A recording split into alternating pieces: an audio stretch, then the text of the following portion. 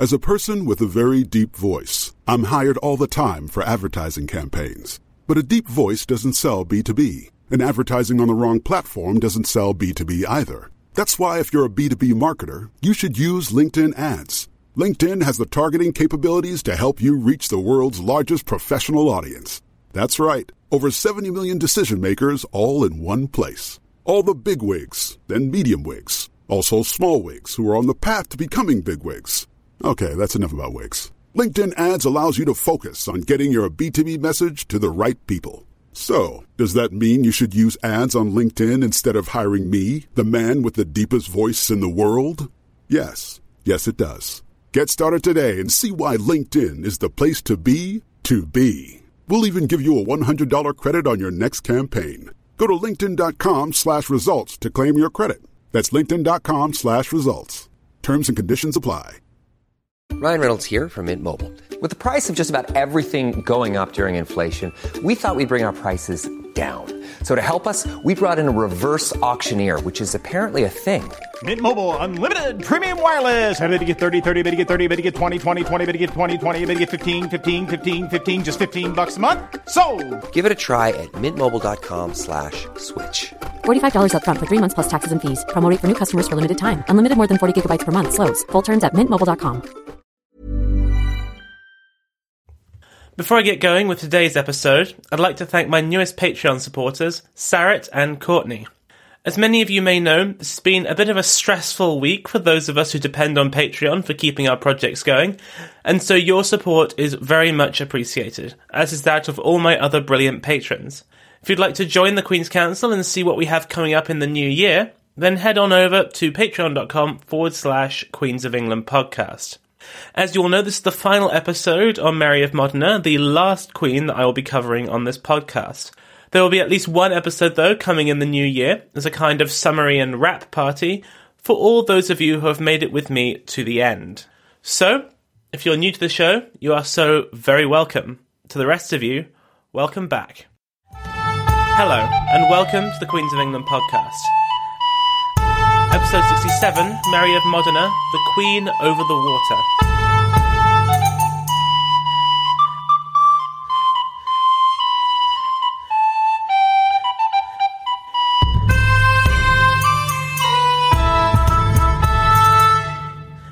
History is written by the victors, and nowhere is this clearer than in the Glorious Revolution. What began as a group of recalcitrant English nobles requesting that a foreign prince come and take over their country became a story of how a kingdom threw off the yoke of absolutism, oppression, and tyranny, and obtained a new kind of monarchy, one imbued with the values that future generations would all cherish, that of constitutional government, civil rights, and above all, Protestantism. But while there is merit to some of this, it is also rampant exaggeration, concocted to justify an armed coup. The man who had Say hello to a new era of mental health care. Cerebral is here to help you achieve your mental wellness goals with professional therapy and medication management support. 100% online. You'll experience the all-new Cerebral Way, an innovative approach to mental wellness designed around you. You'll get a personalized treatment plan from a therapist, prescriber, or both in a safe and judgment-free space. Your Cerebral therapist or prescriber will outline a customized plan with clear milestones along the way, so you can get to feeling your best. With Cerebral, you're not alone in your mental health journey. We're here to empower you to live a fulfilling life. So take that first step towards a brighter future and sign up today at Cerebral.com/podcast and use code ACAST to get 15% off your first month. Offer only valid on monthly plans. Other exclusions may apply. Offer ends July 31st, 2024. See site for details. Millions of people have lost weight with personalized plans from Noom. Like Evan, who can't stand salads and still lost 50 pounds. Salads generally for most people are the easy button, right? For me, that wasn't an option. I never really was a salad guy. That's just not who I am. But Noom worked for me. Get your personalized plan today at Noom.com. Real Noom user compensated to provide their story. In 4 weeks, the typical Noom user can expect to lose 1 to 2 pounds per week. Individual results may vary. Hey, I'm Ryan Reynolds. At Mint Mobile, we like to do the opposite of what Big Wireless does. They charge you a lot. we charge you a little. So naturally, when they announced they'd be raising their prices due to inflation, we decided to deflate our prices due to not hating you. That's right. We're cutting the price of Mint Unlimited from $30 a month to just $15 a month. Give it a try at mintmobile.com/switch. $45 up front for 3 months plus taxes and fees. Promo rate for new customers for limited time. Unlimited more than 40 gigabytes per month. Slows full terms at mintmobile.com. Lead this coup and launch arguably the first successful military invasion of England since 1066 was William of Orange, the husband of James's eldest daughter, Mary. He had made it very clear from Holland that he disapproved of James's controversial policies, the Declaration of Indulgence, the Trial of the Seven, and so on. He set himself up to be the champion of Protestant England and used his wife as a kind of figurehead. So when Mary of Modena gave birth to Prince James, Orangists were able to paint the warming pan baby controversy as part of a Catholic plot to deny Princess Mary the crown that was to be rightfully hers. In September 1688, William announced his intention to invade in the aptly named Declaration of Reasons. As part of it, he listed all of the reasons that you might expect, including a nice long section on the warming pan baby controversy. Quote, "But, to crown all, there are great and violent presumptions inducing us to believe that those evil counsellors, in order to their carrying on their ill designs, and to the gaining to themselves more time for effecting the same, for the encouraging of their accomplices, and for the discouraging all good subjects, have published that the Queen hath brought forth a son, though there have appeared both during the Queen's pretended bigness, and in the manner in which the birth was managed, so many just and visible grounds of suspicion, that not only have we ourselves, but all the good subjects of these kingdoms do vehemently suspect that the pretended Prince of Wales was not born by the Queen, and it is notoriously known to all the world that many both doubted of the Queen's bigness and of the birth of the child, and yet there was not any one thing done to satisfy them or put an end to their doubts." Realising too late the seriousness of the situation, James II scrambled this way and that to try and raise support for the defence of the crown. Now, most of these don't really concern us, but one of his weirder moves was to try belatedly to deal with the part of William's accusations that I just read to you, that of the warming pan baby. In late October, as William was preparing to load his troops onto the invasion fleet, James called an extraordinary session of the Privy Council, where there were present over 70 nobles, clergymen, and other assorted important people. These included members of the King's party, but also sceptics and some opponents. Its purpose was to try and settle the dispute once and for all, and claw back the moral high ground. One person who was not there was Mary of Modena herself. It would not be right for her to be present while such accusations were being thrown about. Those present heard 41 testimonies, and it started with this statement from the King. Quote, "My lords, I have called you together upon a very extraordinary occasion, but extraordinary diseases must have extraordinary remedies. The malicious endeavours of my enemies have so poisoned the minds of some of my subjects, that by the reports I have from all hands, I have reason to believe that very many do not think this son, with which God has blessed me, to be mine, but a supposed child. But I may say that, by particular providence, scarce any prince was ever born where there were so many persons present.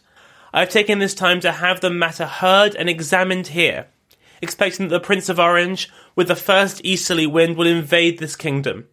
And as I have often ventured my life for the nation before I came to the crown, so I think myself more obliged to do the same now I am king, and do intend to go in person against him, whereby I may be exposed to accidents, and therefore I thought it necessary to have this now done, in order to satisfy the minds of my subjects, and to prevent this kingdom's being engaged in blood and confusion after my death." The first witness was our old friend Catherine of Braganza.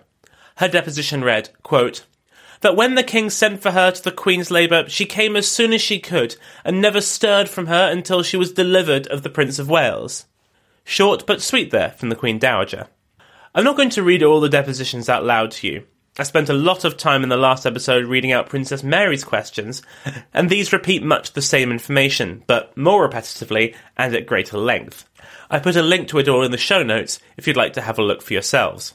After all these depositions were made, James stood up again and said, quote, And now, my lords, although I did not question that every person here present was satisfied before in this matter, yet by what you have heard you will be better able to satisfy others.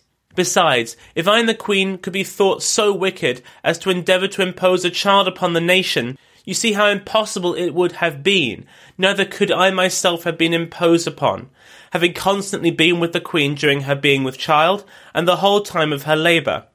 And there is no one of you but will easily believe me, who have suffered so much for conscience sake, incapable of so great a villainy to the prejudice of my own children. And I thank God that know me well. That is my principle to do as I would be done by, for that is the law and the prophets. And I would rather die 1,000 deaths than do the least wrong to any of my children. If any of my lords think it necessary, the Queen should be sent for. It shall be done. But no one seemed keen to call for Mary, and so she was spared that humiliation.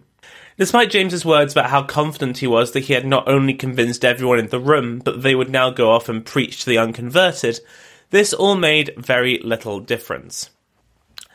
William landed in my mother's ancestral home of Torbay in Devon in November 1688. James marched out west with an army to fight him, and, in a move that will instantly make you recall some of our Norman queens, left his wife in charge back in London. Indeed, to call back to another era of great queens, the Wars of the Roses, James knew that he was approaching his greatest battle, a Bosworth or Stoke moment, where he would either defeat the challenger and save his crown, or be defeated, deposed, and possibly killed. If the worst was to happen, then Mary was tasked with protecting their son and ensuring that he would successfully succeed his father. But it was all in vain. James placed his army at a defensible position at Salisbury, but he was hopelessly outnumbered. Both of his daughters opposed him, along with most of the nobility, and the army marching his way outnumbered him almost 3-1. His men began to slip away. They had no intention of dying in a lost cause. Along with his soldiers, James's will to fight and health also began to desert. He left his men, the ones tasked with defending his crown, and fled back to London. On the 10th of December, Mary took Prince James and fled to France, disguised as a laundrywoman, with only a few attendants accompanying her. She landed at Boulogne and then moved on to a palace near Paris, where she met Louis XIV again, the man who had been so instrumental in making her queen in the first place. He greeted her warmly and granted her the use of a place very familiar to us, Saint-Germain-en-Laye, the former haunt of Henrietta Maria. It was to be her home for the rest of her life. Her husband soon joined her there. He too had been forced to flee from London as his rule collapsed around him, and watched helplessly from France as the English Parliament debated what was to be done. In the end, it was decided that James had abdicated to the throne when he had fled, and so could be replaced. His daughter and her husband were to be crowned together as Queen Mary II and William III, ruling jointly as co-monarchs regnant, the first time this had happened since Henry II had ruled with his namesake son back in the 12th century. This was the second Stuart exile, though of course in this case a member of the House of Stuart still sat on the throne. In the first period, that of Charles II, Henrietta Maria had moved hell and high water to try and win back the throne, even when her son had wished that he would just stop. But that was because Henrietta Maria was without a husband. James was determined to fight this his own way, and Mary had little of the experience and foreign connections that Henrietta Maria had. But that would not stop her from doing her damnedest to support her husband and son. She was a quick learner and a skilled diplomat, as we will soon see. James, though, had to lead the military side of things. He still had considerable support in the two areas of the three kingdoms that contained zealous Catholic support for him, the Scottish Highlands and Ireland. These supporters were called Jacobites, or supporters of James, which is a name I'll be using for the rest of this episode. They referred to James and Mary as the King and Queen over the water. Now, I'm going to deal with what happens with James first, all now, so that when we talk about what Mary is up to, we have a bit of context. On the advice of Louis XIV, and with French money and troops, James led an invasion of Ireland, where he quickly gained the support of the Irish Parliament, which voted him further money and men. His army quickly grew and was a formidable multinational force, which, after a few short months, controlled almost all of Ireland, bar Western Ulster in the northeast. James, at this crucial juncture, failed though to press home his victory, and so did not manage to win control of the whole island before William launched a counterattack. James's siege of Derry/Londonderry, depends on who you talk to, was lifted by the Royal Navy, and then in the climactic Battle of the Boyne, he suffered a decisive defeat and fled once more back to France, leaving his Irish supporters to their fate, something that to this day they're really pissed off about. At the same time as all of this was going on, there was an uprising in Scotland, started in Dundee of all places, but largely backed by men from the Highlands and Islands. They won the wonderfully named Battle of Killiecrankie, but once news of the defeat at the Boyne and the flight of James came in, all the impetus seeped out of the rebellion. It was finally ended after the brutal massacre at Glencoe in 1692. So what was Mary doing while all this was going on? Well, she had two roles really. The first we've talked about already, to raise and protect her son, but she had the additional duty of promoting the Stuart cause in France. Louis XIV had no particular love of James, certainly not personally, as he tended to come across very badly to nigh on everyone he met. For example, this is what Mary's sister, the Duchess of Orleans, had to say about him. Quote, "The more one sees of this king, the more favourably one feels towards the Prince of Orange. To tell the truth, our dear King James is good and honest, but the silliest man I have ever seen in my life." Even the Catholic clergy were not impressed by him. The Archbishop of Rheims said of him, disparagingly, quote, "There goes a very good man. He has renounced 3 kingdoms for a mass." But despite all of this, diplomatically it was advantageous for France to try and sow as much discord in England as possible.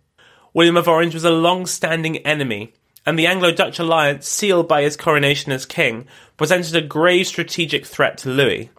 That is why he took in the exiled Stuarts and supplied James with men and money for his expedition to Ireland. But, as I said, this support was purely self-interested and could be withdrawn at any time. Therefore, it was important for Mary, the far more likeable of the royal couple, to act as his brand ambassador at Versailles. And she made a far better impression. One French courtier wrote, quote, "People talk of nothing but the Queen of England. She appears thin and with large dark eyes that have wept much, a lovely complexion, rather pale, a large mouth, good teeth, a beautiful figure, and much wit. All this combines to make a very pleasing personality." Louis himself said, quote, "That is what a queen should be like." She had a very good relationship with the Sun King and became the central figure of the court in exile while James was away, assuming a far greater role than she had while in England. This sadly was not enough to get James the support he needed while in Ireland. According to one of Louis's advisers, quote, "The king has spoken to the Queen of England in the strongest possible terms about the confusion in Ireland," and goes on to detail how upset he was at how badly it had all been bollocksed up. This was, of course, terrible news, but it is fascinating to see that it was to Mary that he said this, not some male adviser. She truly was the leader of this court in exile. As for her other role, that of bringing up Prince James, we actually have some evidence of what was going on here, from a Jacobite noblewoman who critiqued her parenting methods in a letter to her brother. Quote, "The royal prince is in the best of health and grows more beautiful every day. Nevertheless, I am probably alone in feeling distress at the way he is being cared for, so different from our ways.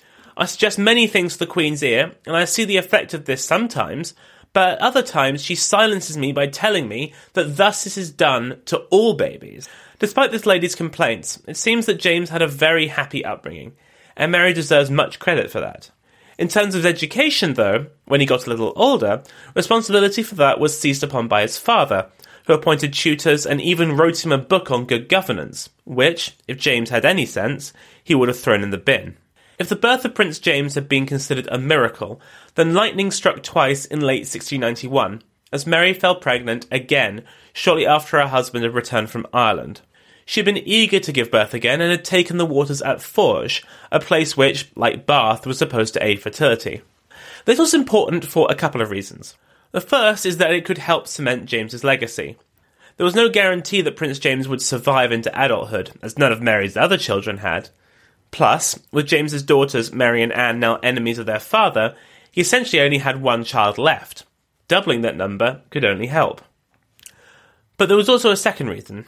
One of the central arguments behind the warming pan baby theory was that Mary of Modena couldn't have any more children. Having another child could help persuade others for whom the whole controversy was the main reason why they had backed the revolution. And we can see this from the invitation that was sent to noblewomen across England, including Queen Mary II, to come to France and witness the birth. Quote, "Whereas our royal predecessors used to call such of their privy council as could conveniently be had to present at the labour of their queens and witnesses to the birth of their children, and whereas we have followed their example at the birth of our dearest son, James, Prince of Wales, that even that precaution was not enough to hinder us from the malicious aspersions of such as were resolved to deprive us of our royal right, our dearest consort, the Queen, being big and drawing near her time, we have thought fit to require such of our privy council as possibly can come to attend us here at Saint-Germain, to be witnesses of our said dearest consort, the Queen, her labour. We do therefore hereby signify our royal pleasure to you, that you may use all possible means to come with what convenient haste you can, the Queen looking about the middle of May next, and that you may have no scruple on our side. Our dearest brother, the most Christian king, has given his consent to promise you, as we hereby do, that you shall have leave to come, and, the Queen's labour over, to return with safety. Though the iniquity of the times, the tyranny of strangers, and a misled party of our own subjects have brought us under a necessity of using this unusual way, yet we hope it will convince the world of the truth and candour of our proceedings." Sadly, despite this rather grand-sounding invitation to witness a woman painfully expel a child from her birth canal, only 3 nobles tried to take Mary up on the offer, and all were prevented from leaving England. This, though, does show, once again, just how important the warming pan controversy was to all that was happening here. In June 1690, after a very short labour, and in front of many witnesses, including the Protestant wife of the Danish ambassador, Mary gave birth to a daughter, Louisa. She was a healthy baby girl, but James and Mary had hoped that her birth might lead to a resurgence in support for the Jacobite cause. If so, they were to be disappointed. That said, the court in exile was seeing a fairly steady trickle of supporters coming over from England. Those that came, though, were largely relative nobodies and relied on the charity of James and Mary to support them. Mary lived fairly frugally and ran the books well, but there were just too many mouths to feed, and the court ran into arrears. Mary did everything that she could to raise more money to pay these debts, and raise money for James's various invasion attempts. Much of her money and property had been seized by the new regimes in England, meaning that she had to look elsewhere for funds. She implored her brother, the Duke of Modena, to send her way the remaining instalments of her dowry, but without success. She was also selling some of her jewels to clear the debt, but also supported the émigrés in other ways. For example, her letters to the French clergy saw many of the children of these exiles enrolled in schools and convents, and orphans were supported by many dioceses, meaning that they were moved away from Saint-Germain and off into French cathedral towns. This was good for them, but it was also good for Mary, as it meant that she no longer had to pay for them. James was pretty useless in this endeavour. He'll go off for weeks at a time to live with monks, and so Mary had to take on a number of roles that were normally under his purview, such as court appointments and making sure that the right people in the French court were kept sweet. Her husband's uselessness was shown again in 1694, when Mary's brother, the Duke of Modena, died with no children. This left Mary, as his only surviving sibling, as a strong claimant to the Duchy of Modena, and, if that could be secured, would be a tremendous boon to the Jacobite cause. It would end their money troubles and bring a great deal more prestige to their effort to regain the English throne. But her uncle, Cardinal Rinaldo, had other ideas, and quickly moved to seize the duchy for himself. Mary urged her husband to go to Italy and fight for her inheritance, but James displayed his typical lethargy and did nothing. Rinaldo managed to secure the duchy and secured his support for William of Orange, ending any hope of Mary's dowry money coming over to Saint-Germain. Mary's importance to the Jacobite cause is also shown by some of the vitriol sent over from England to damn her name. They used that time-honoured tactic of discrediting women. They accused her of being sexually loose and unfaithful to her husband. There was a stream of pamphlets circulating around England and France, churned out by Dutch printing presses that were patronised by King William.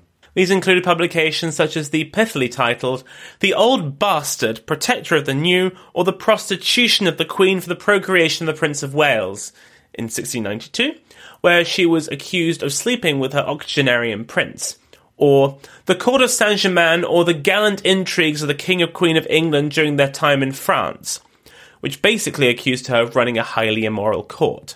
This was utter crap, of course. Mary and James were prudish people, and their court was a far more disciplined place than the one in England.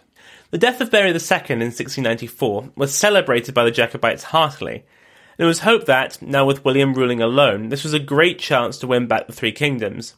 But nothing really came of it but a few failed assassination plots. James made another attempt to invade in 1696 by calling upon all his supporters in England to rise up in rebellion, whereupon he would invade with an army from France supplied by his patron, Louis XIV. But his supporters in England, wary of being hung out to dry like the Irish had been, had no intention of rising up until the invasion came. But James wouldn't commit unless they rose up first. This circular argument predictably led to no invasion at all. This humiliation was the last straw for Louis, who tried to foist James upon the Poles by making him their king when their throne became vacant. But after he refused that, Louis cut him off. This was made official in the Treaty of Ryswick in 1697, which saw peace between England and France. The court in exile would remain in France with Louis' support, but he would no longer be providing troops. Jacobite hopes for a French-backed invasion in England were killed at the stroke of a pen. For the next few years, Mary became one of the ringleaders of a faction at the French court that pushed for a resumption of war with England. This period in history has become called by many historians the Second Hundred Years' War, so called because it lasted 126 years, from the outbreak of the War of the League of Augsburg in 1689 to the Battle of Waterloo in 1815. But this was one of the many periods within that century and a bit where the two kingdoms were at peace. The only hope for a Jacobite restoration was with a foreign-backed invasion, and that could only happen if war was declared. Louis, though, was determined to plot a middle course for the moment. The English ambassador to Versailles noted that the French, quote, are civil to us and hate us, and they are civil to King James and despise him. As usual, James was little help for Mary in this endeavour. But on this occasion, he at least had a decent excuse. He was dying. In 1701, just as England and France were about to go to war again, this time over the Spanish Succession, a war that I briefly talked about in the last episode on Catherine of Braganza, James died after suffering a stroke. He was buried at the Church of the English Benedictines in Paris, though if you'd like to visit it, then I'm afraid you're going to be disappointed, as it was exhumed, displayed, and then disposed of by the Jacobin revolutionary French government during the Reign of Terror. He and Mary had been married for 28 years, and though they had gotten off to a tough start, it had been a successful and loving union. After his death, she retreated for a while to Henrietta Maria's former haunt, the convent at Chaillot, where James's heart was buried. One member of the court in exile wrote, quote, there was never a more perfect and more Christian union than that which subsisted between the king and queen, which for many years had been their mutual consolation. So there was never a more bitter sorrow than was felt by her. Her job as a wife was over. It was now time for her to become a full-time champion for her son, who was immediately proclaimed King James III of England and James VIII of Scotland. Her first task in that regard was to answer a plea from the Duke of Hamilton, who offered to lead a Jacobite rising in Scotland if Mary would send her 13-year-old son over as well. This she astutely refused to do, knowing there was a very good chance that he would be captured, and if that happened, that was the ballgame. Hamilton also requested that he convert to Protestantism. King William was by now an old man and had never been that popular, while James was a young and dashing and exciting person. Really, it was only his religion that was holding him back. But Mary refused this as well. This reply was written in her name. Quote, she could never be the means of persuading her son to barter his hopes of heaven for a crown. Neither could she believe that any reliance could be placed by others on the promise of a prince who was willing to make such a sacrifice to his worldly interests, that her son, young as he was, would rather die than give up his religion. She was, though, conscious of the fact that her son would need to prove his name on the battlefield, and so when he reached the age of 18, she did request that Louis give him a commission in the French army, saying that it would, quote, be much to his honour and reputation. Over the next few years, France fought a British-led Grand Alliance in a series of brutal battles such as Blenheim and Ramillies, but equally important events were happening back in England, as two enormously important pieces of legislation went through Parliament. First, the Act of Settlement in 1701, which banned Catholics from assuming the crown, and named the Electress of Hanover as the heir of Queen Anne. This was designed, in large part, to prevent James or his descendants from ever taking the throne. The next was the Act of Union in 1707, which unified England and Scotland as one nation, the Kingdom of Great Britain. This all occurred for complicated reasons that I won't go into, although securing a Protestant succession was an important part. But the key thing for us is that union was far from being universally popular in Scotland, and so the cause of Jacobitism became linked, unified if you will, with the cause of Scottish independence. Mary was determined to strike now, while the iron was hot. By now James was over 18, and so her role as regent had ended, but she was still very close to her son, and they worked together as a team to plan an invasion of Scotland in 1708. Mary's main role in this was diplomatic, to get Louis XIV not only to back the project, but fully support it with troops, equipment, and a fleet to get it all across the Channel. This was a bit of a long shot, and the French knew it. But the situation in Flanders was getting desperate, as the Grand Alliance won victory after victory. Mary's constant refrain was that, with a modest quantity of men and supplies, her son could open up a new front in the war and split the new British kingdom in two. Louis was deeply sceptical of the project, but was talked into providing 6,000 men and a fleet of 30 ships to sail up to the Firth of Forth, where they could hopefully catch the British garrison at Edinburgh with their trousers down. James travelled from Saint-Germain to Dunkirk, where the fleet was waiting, but the French admiral was looking for any excuse to cancel the project. When James came down with the measles shortly before embarking, the admiral wrote to Versailles and persuaded Louis to cancel the whole thing. That is until Mary came for an audience with Louis and sweet-talked him into revoking the cancellation. She really was a very skilled diplomat, and her great relationship with Louis XIV was so important in keeping the Jacobite flame burning in its darkest days. Unfortunately for her and the Jacobites, the whole thing turned into a complete fiasco. The delay in leaving Dunkirk gave the British authorities ample time to arrest any conspirators in Scotland, meaning that the invasion force had no safe harbour in which to land. After floating out in the Firth for a little while, James's fleet was chased off, and forced to retreat back to Dunkirk without ever setting foot on British soil. It was utterly humiliating. Mary never gave up, though, and continued to impress on Louis the merits of opening up another front in the war by fomenting civil war in Britain, but to no avail. Her full-throated support of the invasion and its failure had immensely damaged her, and the fact that James had reached his majority meant that her role was diminished. It also did not help that, after a decade of war, the French were looking to cut a deal, one of the conditions of which would have to be a renunciation of Louis' support for James. In the same year, 1711, both of Mary's children caught smallpox. James survived, but Louisa did not. Yet again, Mary had to do something that no parent should ever need to do: bury one of her children. Louisa was buried next to her father in Paris. The Treaty of Utrecht in 1713, that finally ended the Spanish War of Succession, was disastrous for the Jacobites. Louis recognised the Hanoverian succession to the crown of Great Britain and forced James into exile in the Duchy of Lorraine. Mary was allowed to remain at Saint-Germain, but her position never recovered.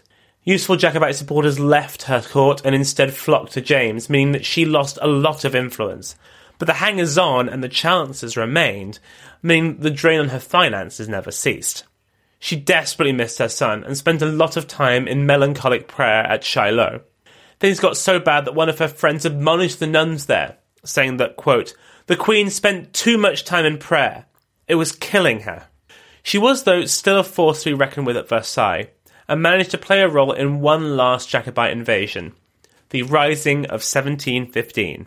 She got Louis to write to his grandson, the new King of Spain, to get his support, and also got the Pope to give it his blessing. To help raise money for the invasion, she reportedly sold all but 2 pieces of her jewellery. This invasion was initially far more successful than the last, as Scottish rebels had already risen up and taken much of the north of the country, but James's allies were eventually defeated in 1716, forcing him to flee back to France. By now, Louis XIV was dead, and his successor, Louis XV, was far less disposed to aid the Jacobite cause. But Mary never ceased to advocate for her son and support any attempt to foment rebellion in Britain. She even tried to get the Russian Tsar, Peter the Great, on board, who, quote, "seemed touched by her state and that of King James." He gave her his support for what it was worth, though he never did send any troops. She also concerned herself with that great preoccupation of mothers, her son's marriage.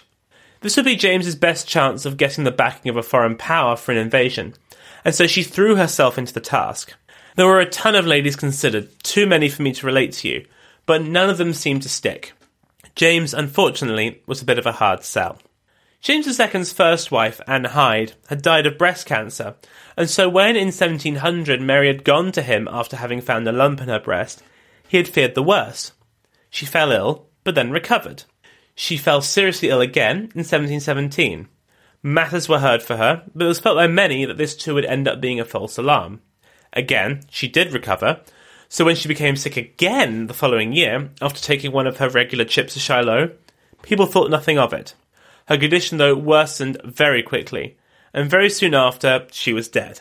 She was buried at Shiloh, intended to be a temporary measure until her remains could be moved along with that of her husband to Westminster Abbey after the inevitable triumph of Jacobitism. But of course, it was not to be. Indeed, like her father, her mortal remains would not survive the French Revolution. Her son would never be King of Great Britain, and nor would any of his descendants. When she died, she was still considered by Jacobites to be the Queen, but the great powers of Europe recognised a different one, a regnant queen, her stepdaughter, Queen Anne. But she was remembered fondly by a lot of people. Louis XIV's former wife, the Marquise of Maintenon, and Mary's friend, wrote that, quote, "I wept all yesterday morning. The good and pious Queen of England died at 7 o'clock yesterday morning at Saint-Germain. There is no doubt that she will go to heaven. She kept not a penny to herself and gave everything she had to the poor. She supplied whole families with the means of living and never had an evil thought about anything whatsoever. She should be regarded as a saint." The French diarist, the Duke of Saint-Simon, agreed with her. Quote, "The life and death of this Queen of England are comparable with those of the greatest saints. Her life since she came to France at the end of 1688 had been but a series of misfortunes. With much sensitivity, great spirit, and a natural haughtiness which she learned to control, she had the noblest air in the world, the most imposing, majestic, gentle, and modest. Her death was as holy as her life." In many ways, Mary of Modena was nothing special. She was a woman married to produce a son, which she did. She did her duty in supporting her husband, protecting her children, and used her influence when required to do so. Her life was a constant struggle, but look back at the lives of the Queens of England that we've already seen. How many of them have had it easy? The Stuart Queens have a bit of a reputation, starting with Queen Mary I of Scots and then running through Anne of Denmark, Henrietta Maria, Catherine of Braganza, and now Mary of Modena. Historians have tended to use one label for them: tragic. One of them was executed, 2 were forced to flee their kingdoms after their husbands were forced out by revolution, all were Catholics in kingdoms that were turning ever more virulently Protestant. Almost all had problems one way or another with giving birth, and all were on the receiving ends of plots that sought to have them removed or even killed. Mary seems to fit into that crowd quite well, and so she's often been looked at in monotone, if she's noticed at all. Indeed, other than the question of whether she gave birth to James Francis Stuart or not, she's often barely mentioned. One of the frustrating things when researching this mini-series on Mary, other than the fact that everyone is either called James, Mary or Anne, is how out of date the sources are. There hasn't been a good biography of Mary since 1962, and histories of the period tend to give her short shrift. There are so many aspects of her life that I would have loved to have included. Her relationships with courtiers, especially in France being a big one, but there just isn't the research out there. It's incredibly frustrating. But what we do have is a woman who never wanted to be queen, but used her intelligence and charm to adapt to life at the English and French courts, and managed to keep the flame of Jacobitism alive despite the bungling of her husband. Indeed, historian Andrew Barclay states that marrying Mary was one of the best decisions James ever made. She wasn't perfect, but she was a highly effective political operator, a clever diplomat, and a loving mother and wife. That is what I remember her for, in any case. So that, ladies and gents, is that. Our last queen done. Like I said, I'll be back in the new year with an episode looking back over the Tudor and Stuart queens. But in the meantime, I hope you have a very happy Christmas.